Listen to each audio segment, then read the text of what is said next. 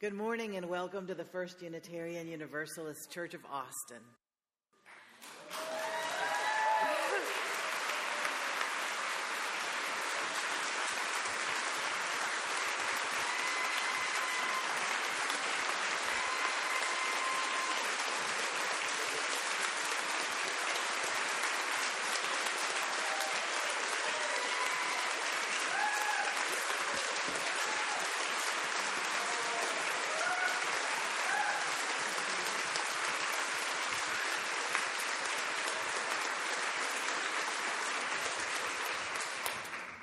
Y'all. Good morning.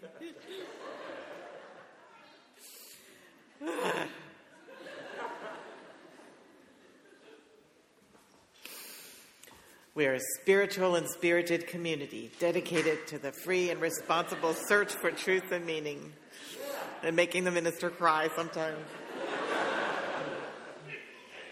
It's not hard.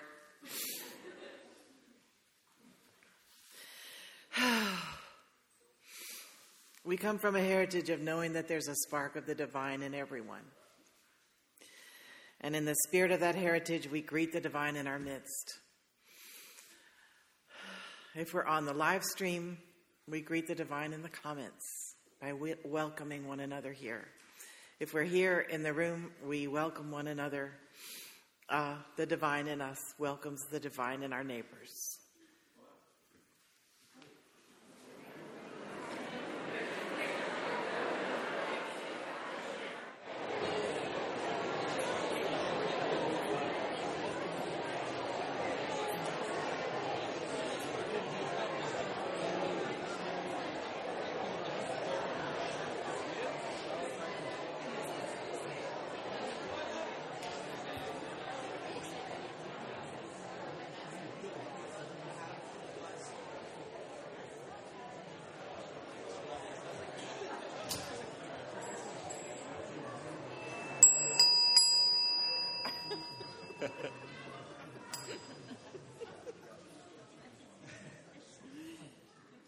My goodness, you'd think we're about to have a big old party for someone we love a lot or something. Yeah.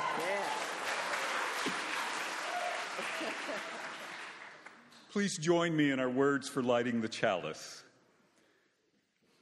This is the flame we hold in our hearts as we strive for justice for everyone. This is the light we shine upon systems of oppression until they are no more. This is the warmth that we share with one another as our struggle becomes our salvation. Our call to worship this morning is from Ralph Waldo Emerson. To know even one life has breathed easier because you have lived, this is to have succeeded. This congregation wrote a mission statement for itself to guide its decisions, and we wrote it on the wall. We say it every Sunday. Please join me. Together, we nourish souls, transform lives, and do justice to build the beloved community. After we say our mission, we have a moment for beloved community so that we can have a glimpse into the white supremacy culture in which we live. That culture is very invested in us not seeing it. And so every time we can put one over on the man by seeing something in the culture that we're not supposed to see, we feel happy because we like to get an A+ in cultural competence. What I want to tell you about today is knowledge that you must use only for good. You must not use it to lord it over any of your friends or get anybody with this knowledge, but it's just knowledge to hold tenderly in your heart. And that is that within communities of color, white supremacy culture is so powerful that the people within communities of color who have lighter skin can lord it over the people in those communities who have darker skin. And so no matter what culture you're from, there are gradations of color privilege in those cultures. If you want to read about this in the Black community, there's a wonderful documentary called Dark Girls that is just a beautiful exposition of how this works. Also, around the world, there are skin bleaching creams for sale on every corner because people want to be whiter. I just need you to know that. And again, raise your right hand and say, I will use this knowledge only for good. Thank you very much.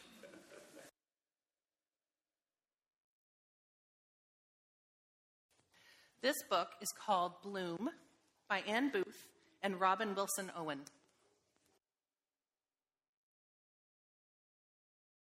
There was once a beautiful flower which grew under the window of a big house, and a little girl who loved it. Every morning on her way to school with her brother, the little girl would visit the flower. She would look at its beautiful petals, drink in its sweet smell, and wonder at the smoothness of its leaves and at their color and shape. "Good morning, beautiful flower," she would say. "I think you're wonderful. Thank you for being here for us. I love you." And she would go to school happy. One morning, the man living in the big house woke up early and heard someone talking to his flower. He looked out of his window and saw the little girl. "How dare you talk to my flower?" he shouted. "Go away and never come near my flower again." The little girl and her brother didn't like being shouted at, so they went to school another way. The next day, when the sun rose, the flower did not open. And every day after that, it stayed tight shut. The man was furious and sent for his gardener. "What is the matter with my flower?" he demanded. "Is it getting enough water?" "Yes," said the gardener. "I water it every morning and evening." "Well, you're obviously not doing it properly," said the man crossly. "I can see I'm just going to have to do it myself." And so every morning he got up and watered the flower, and every evening before he went to bed, he watered the flower, but it still refused to open. "Maybe it needs more shade," said the man. "The sun is very hot in the middle of the day." "I have made sure it has plenty of shade," said the gardener. But the man said, "Well, you're obviously not doing it properly. I can see I'm just going to have to do it myself." So every day, when the sun was at its highest, he took his umbrella and shaded the flower from the heat. But it still didn't open. He watered the flower in the morning and shaded it from the midday sun and watered it again just before he went to bed. The man began to talk to it. He told it how wonderful he was. How lucky it was to be his flower, and how important his job was. But it still didn't open. He told it all about his problems, how busy he was, and the fact that nobody liked him. He complained about his gardener was useless, how if he didn't do everything, nothing got done properly, and how lonely he felt. He ordered it to bloom for him, to cheer him up. Do you think it worked? The unhappy man called the gardener to him again. "Before you say anything," said the gardener, "I don't know what the matter is. All I know is that the flower hasn't opened since you sent away the little schoolgirl who passed by it every morning." "What did she do that I don't do?" said the man crossly. "Well, she used to talk to it every day," said the gardener. "That can't be it," said the man. "I talk to it every morning, at midday, and before I go to bed. And what I can say must be much better than anything a little girl could say." The man thought and thought. "I can see I'm just going to have to ask that child to come back. Maybe she has some magic words which make the flower bloom." So he went to the school gate and waited for the little girl and her brother to arrive. "My flower stopped blooming after you left," said the man to the little girl. "Poor flower," said the girl. "I've watered it and sheltered it and talked to it every day, but it still won't open." And a tear rolled down his cheek. "What do you say to it?" said the little girl, and her brother passed the man a tissue. "Well," said the man, blowing his nose, I tell it how important I am and how lucky it is to be in my garden. I tell it how miserable I am. I tell it how horrible everybody else is, and I order it to bloom to cheer me up. But it doesn't work." "Well," said the little girl, "why don't you tell it how wonderful it is? Thank it for being there and how much you love it. That's what I always did." So the man ran home to his flower and said, "You are wonderful." And as he said the words, he realized for the first time how truly wonderful the flower was. "I'm so lucky you grow in my garden," he said. And as he said it, he realized how truly lucky he was and how he hadn't ever really looked at his flower properly and how much he longed to see it and smell its perfume again. "I love you so much," said the man at last. And as he said it, his own heart filled with love. And the flower bloomed.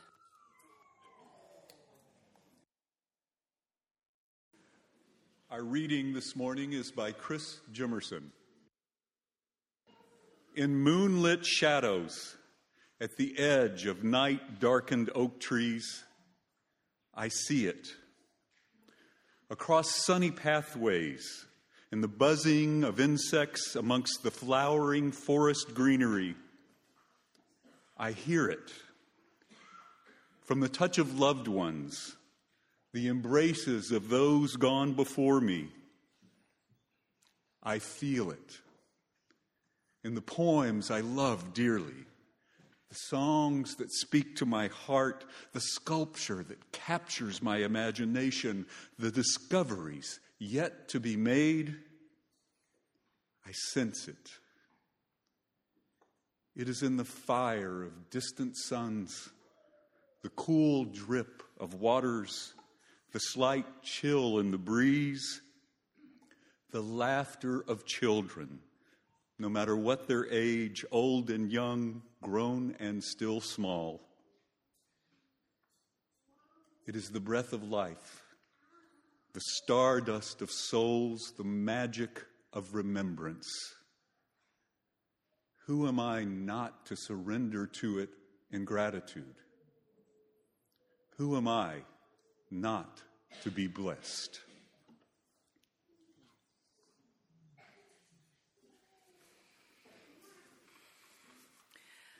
In this time in our service, we enter into an attitude of prayer and meditation where we pray to God as we understand God, or where we listen to our inner wisdom, or where we just watch our breath go in and out of our bodies.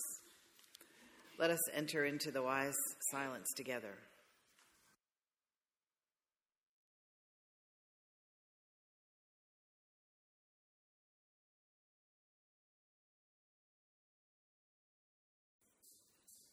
Our hearts have been heavy this week.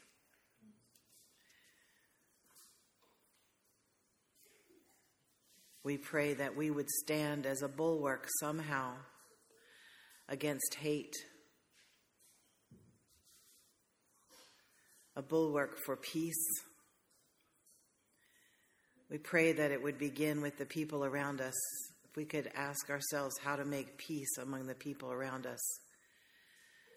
We could ask ourselves how to make peace in policies of our government so that our children, grandchildren don't have to live dangerous lives. We ask for a continuing flow of energy to make this world a better place, not only here in this country, but in other countries. We cannot do everything, but we can reach out to that which is nearby to us and make it a little bit better.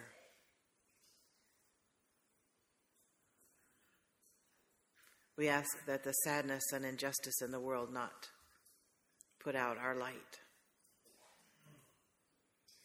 We need that soul light, and we need it to be fed by truth, by music, by art, by beauty. We need it to be fed by friendship and love. Let us lift our soul light high for one another to recognize.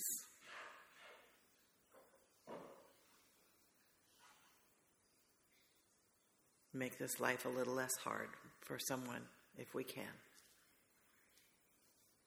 As we continue in an attitude of meditation, you are invited to light candles of joy or sorrow, hope, remembrance, or determination.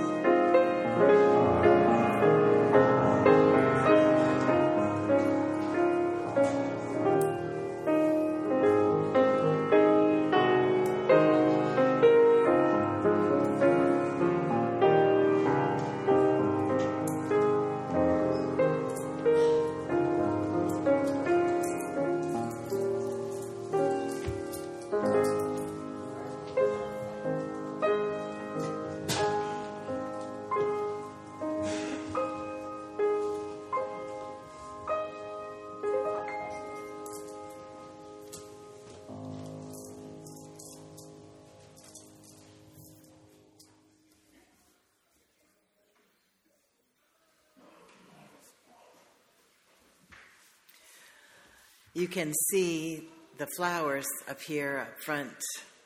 That's because it's Flower Communion Sunday. This is a traditional Unitarian celebration of diversity. It was invented by Norbert Čapek and his wife. They were ministers, Unitarian ministers in Czechoslovakia and in New Jersey. And so they were back and forth between New Jersey and the East Coast and Central Europe, and as the Nazis were rising up. And one of the things that Čapek taught his congregation was that you don't have to think alike to love alike, which is another Czech person, not Czech, Transylvanian, from a long time ago named Francis David. He said that, and that's what we still believe today. We don't have to think alike to love alike. And so Čapek thought it would be good to have flowers symbolizing all the members of his congregation and all their glorious gifts and all their glorious differences. People have lots and lots of differences within each Unitarian Universalist congregation. And we like to celebrate those differences rather than letting them worry us. And so, if you're a person who loves people of the same sex as them, we love you. If you're a person who is in between the two genders and sometimes doesn't want to pick one, we love you. We are just like that ourselves in many ways. Everybody's got a little something quirky about us, don't we? And we celebrate the quirks. And the flowers, you couldn't even notice if a flower had quirks unless you were like a flower judge, which I am certainly not. Each flower looks pretty good on its own, doesn't it? You look at the flowers up here and they look like they're supposed to. And you wouldn't want a sunflower to look like a rose because that would be confusing. Unless you just did it for your own amusement like those Victorian scientists. I know, shall we make a rose that looks like a sunflower? Okay. Okay.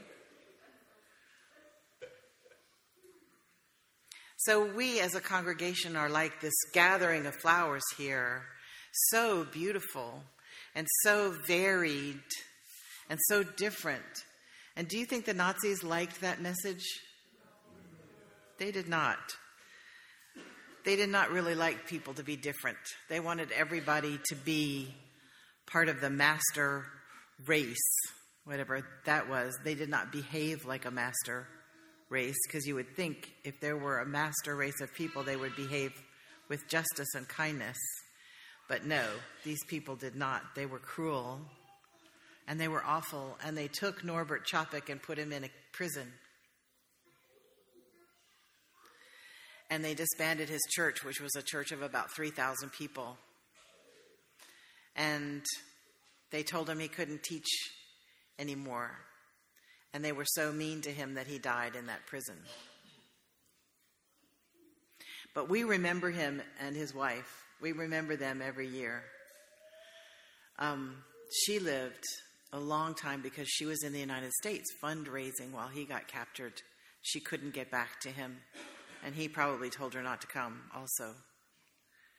So she lived a long time and nurtured the Unitarians and the Universalists that were here.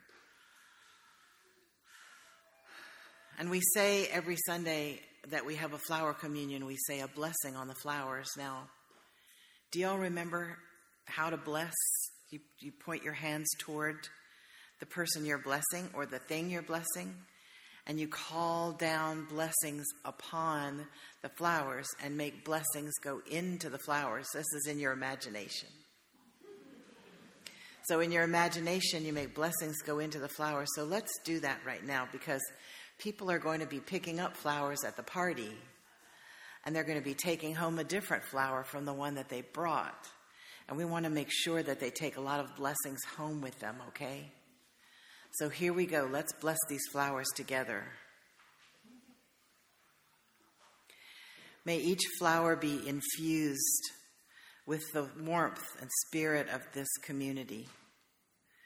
May each flower remind the person who takes it home of the beauty of their individual self and how it adds to the beauty of the community of flowers.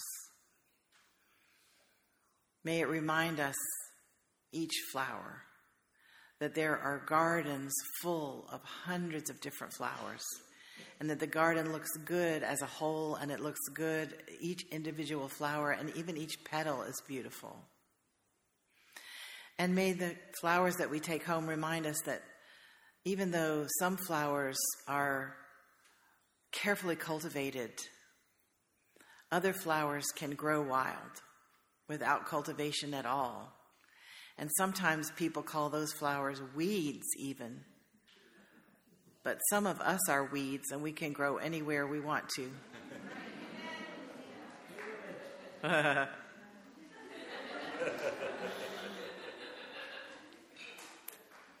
And nobody can tell us that we are different from flowers. We are the kind of flowers we want to be, and we can travel, and we can let our seeds blow with the wind.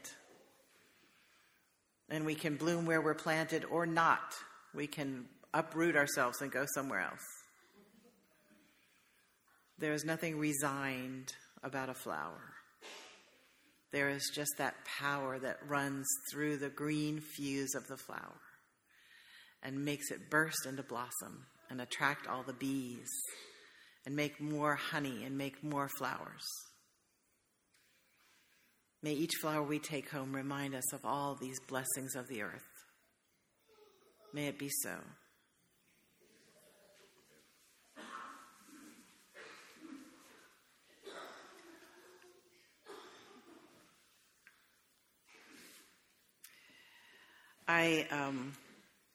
I wanted to ask if there are members of the search team that found me here Would you please stand up?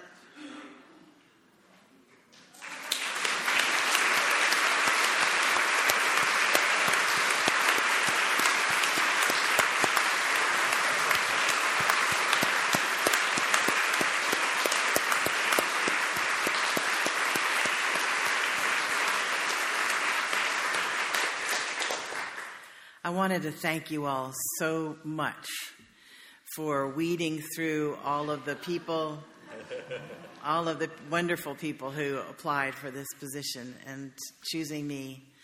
I wanted to just talk for a second about what call feels like. When a minister is hired, it's more than a job. We call it a call because it feels like something hooked into your breastbone and pulled you toward that particular group of people and that particular work. And I know that it feels like that in the search team as well. You interview many wonderful people, and then there's one or two that you just feel like, I feel a connection with you. And I had come to this church before it was even open. I had come as part of a lecture series, and And I had felt so happy here in this church because it smelled good.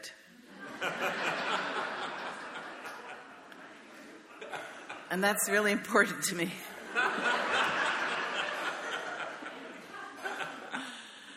I was happy here and the church didn't smell like diapers, and I thought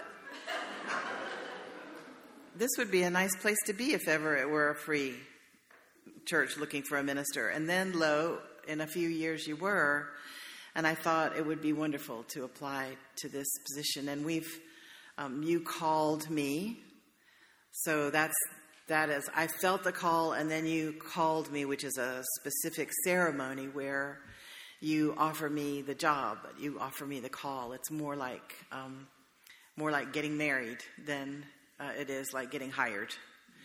And so I've been very, very happy here for the last 11 years. We've done a lot together. You had realized before I even got here that you needed a bigger sanctuary, and so we got that done, and we hired Chris to help us with that, and I'm very, very happy about that.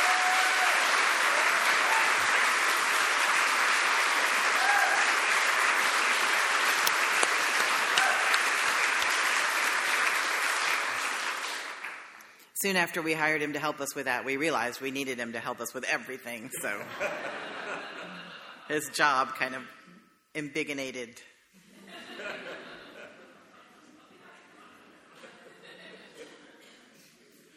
That's a Simpsons word, don't judge. And so as we renovated, we did lose a few people, because every time you sat down on the pews, a little puff of dust would come up. And some people were just like, wake me up when this is over. And then as soon as the renovation was over, the pandemic hit. I know. And so we have been through a lot together. But one of the highlights for me was when we asked Sulma to come be our guest in Sanctuary. She was our first guest in Sanctuary, and I was so proud of you all. I want to tell you the story of the board meeting, which I think I've told you before, but just this is the joy and the sacredness of this work. We're at a board meeting, and Reverend Madi, some of you remember her, Marisol Caballero, she was in touch with this with Sulma. And she said Sulma needs to be in Sanctuary like this June, which is in 2 weeks, was almost this time of year. And so I said, well, let's take it to the board meeting. And we sat around with this board. I think it was 2015. We sat around with this board, and I said, we've been asked to have somebody in Sanctuary with us, which means they will live at the church. And it means that we hope that ICE won't come get them at the church. Because if ICE comes and gets them and deports them, they will likely die. And I said, I do not want to do this. I was raised Presbyterian. And Presbyterians do things decently and in order. And even though I'm Unitarian Universalist now, I still have this urge to do things decently and in order. And this feels rushed to me. It feels like we don't know what we're doing. It feels like too much, and I don't know what we should do. And one of the board members, who is sitting in this room, I believe it was you, Glenna, who said, I'm calling out names now, who said, if we don't do this, then what do we do? And everybody went, I said, but we don't have a shower. And then Russell Smith, who was on the board at the time, said, there's a shower across the street at the Child Guidance Center that I happen to run, and she can use that shower anytime she wants to. And I got tears in my eyes because you know that happens easily. And from me feeling like we shouldn't do it, I was converted by these two board members and the rest of the board members who were nodding along like this. Yes, we should do it. And so we did. We invited her into Sanctuary. And then when I introduced her to you all, we hadn't had a congregational meeting about it because that's not the form of governance we have. We just decided with the board to do it. And she was sitting in the back, and I introduced her to you, and you stood up and clapped for her. And she was so grateful, and you all saved her life. I want you to know that. If you're looking around your life and you're thinking, I never did anything that good, you saved her life. And you helped save Alidio's life, too. He's our second guest in Sanctuary. So we have done good things together. And we've stayed together through the pandemic, which was mean and hard. And it may still get mean and hard again. We don't know. We don't know. Don't you hate that? I hate not knowing. But that's what the call felt like. The call felt like, I'm going to go do important work with these people. And I want to tell you how grateful I am to each and every one of you who have supported this congregation over the years and who've been part of things. And there are so many volunteers. If I were to call them out and thank them all, it would take until this afternoon late, and we would miss the cake. And that would be a tragedy.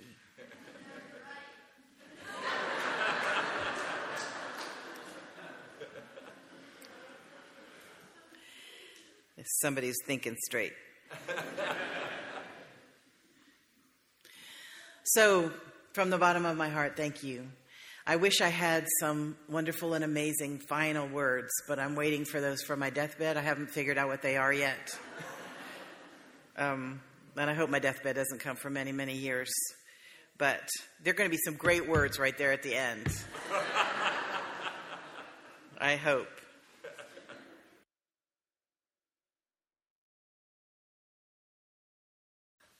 Now we're going to do a litany, which is called the Release of Call. In the Unitarian Universalist tradition, few relationships are as special as the one between a congregation and a minister they have chosen.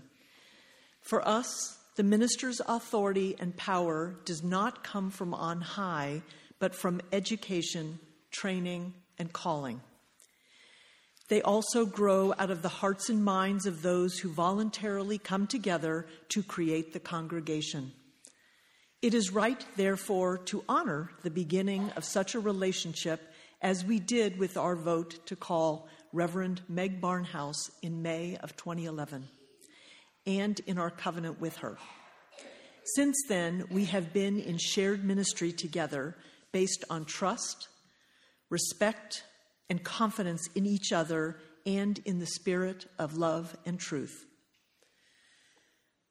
Reverend Meg, we have called you to speak the truth to us with courage and love, and to celebrate with us the wonder and mystery of life. We asked you to challenge us to live by the principles of our faith and minister to us in times of joy and sorrow. You have lived among us and have made our concerns your concerns. You have led us as you were able in the paths of understanding, compassion, respect, and peace. Together, we have honored our promise to serve the spirit of life and justice in this congregation and in our community. You, the people of First UU, have walked this journey with me, giving your hearts and minds, your hands, your spirit, and your treasure to the mission of this community. You have trusted me with the leadership of this congregation. We have worked together side by side with faith, hope, and love. We have taught each other, learned from our mistakes, held our breaths together when our finances were perilous, celebrated joys, mourned sorrows, and watched our children grow together. Everything that has a beginning has an end, and just as we honor beginnings, it is a sacred thing to honor our endings when they come, even when those endings are not what we would wish. As the current president of the board of this congregation, I speak for the people of First UU Austin today as we formally release each other from that covenant and call. We recognize that the ministry of this congregation is never the work of one person, but is shared by us all. We know the role of the minister is not held by one person, but by a long line of ministers, past and present and still to come, and by every person who's part of this congregation.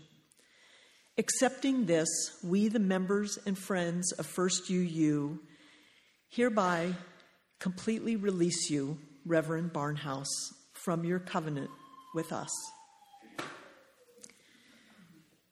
We pledge to treat our present and future ministers with open minds and warm hearts, and to remember what you all have taught us about the power of shared ministry.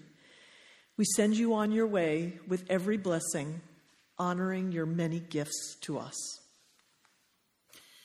You have a very good minister still here, and there will be a capable other minister as well of some kind, leading you through this transition. Every person who is a part of this congregation also shares in this congregation's ministry and mission. I, in turn, release you from your covenant with me. May we, the people of First UU, lift our hands to our hearts and join together in this litany of gratitude and mutual letting go. Reverend Meg Barnhouse, you have given yourself to this ministry with full enthusiasm and joy. Thank you. You have led us in worship, taught us and our children, listened to us when we needed your presence, and challenged us to bring healing to a broken world. For this, we thank you.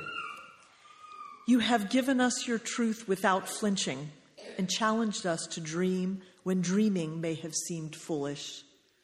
For this, we thank you. You have pointed consistently and compassionately to a truth that can barely be heard and yet awakens our hearts to their truest joy. For this, we thank you. You have given me your love and trust and have granted me the freedom of my mind and soul. For this, I thank you. As I have spoken my truth to you, you have spoken your truth to me. As I have dreamed with you, you have dreamed with me. As I have listened to you, you have listened to me, and for this, I thank you. You have inspired me by your integrity, your kindness to each other and to me, your love, and your work for justice. For this, I thank you. I know that my life has been and always will be richer for having served you these years. For the gift of that service, I thank you. May you always know you too are a sacred gift to this world, as you have been to me, and I thank you. Now, please join me in our words for extinguishing the chalice. We extinguish this flame, but not the light of truth, the warmth of community, are the fire of commitment. These we hold in our hearts until we are together again. Remember the way of the wind, and breathe and blow. Remember the way of the fire, and sparkle and glitter and glow. Remember the way of the water, and ebb and flow. Remember the way of the earth, and grow. This is a production of the First Unitarian Universalist Church of Austin. For more information, go to our website at austinuu.org.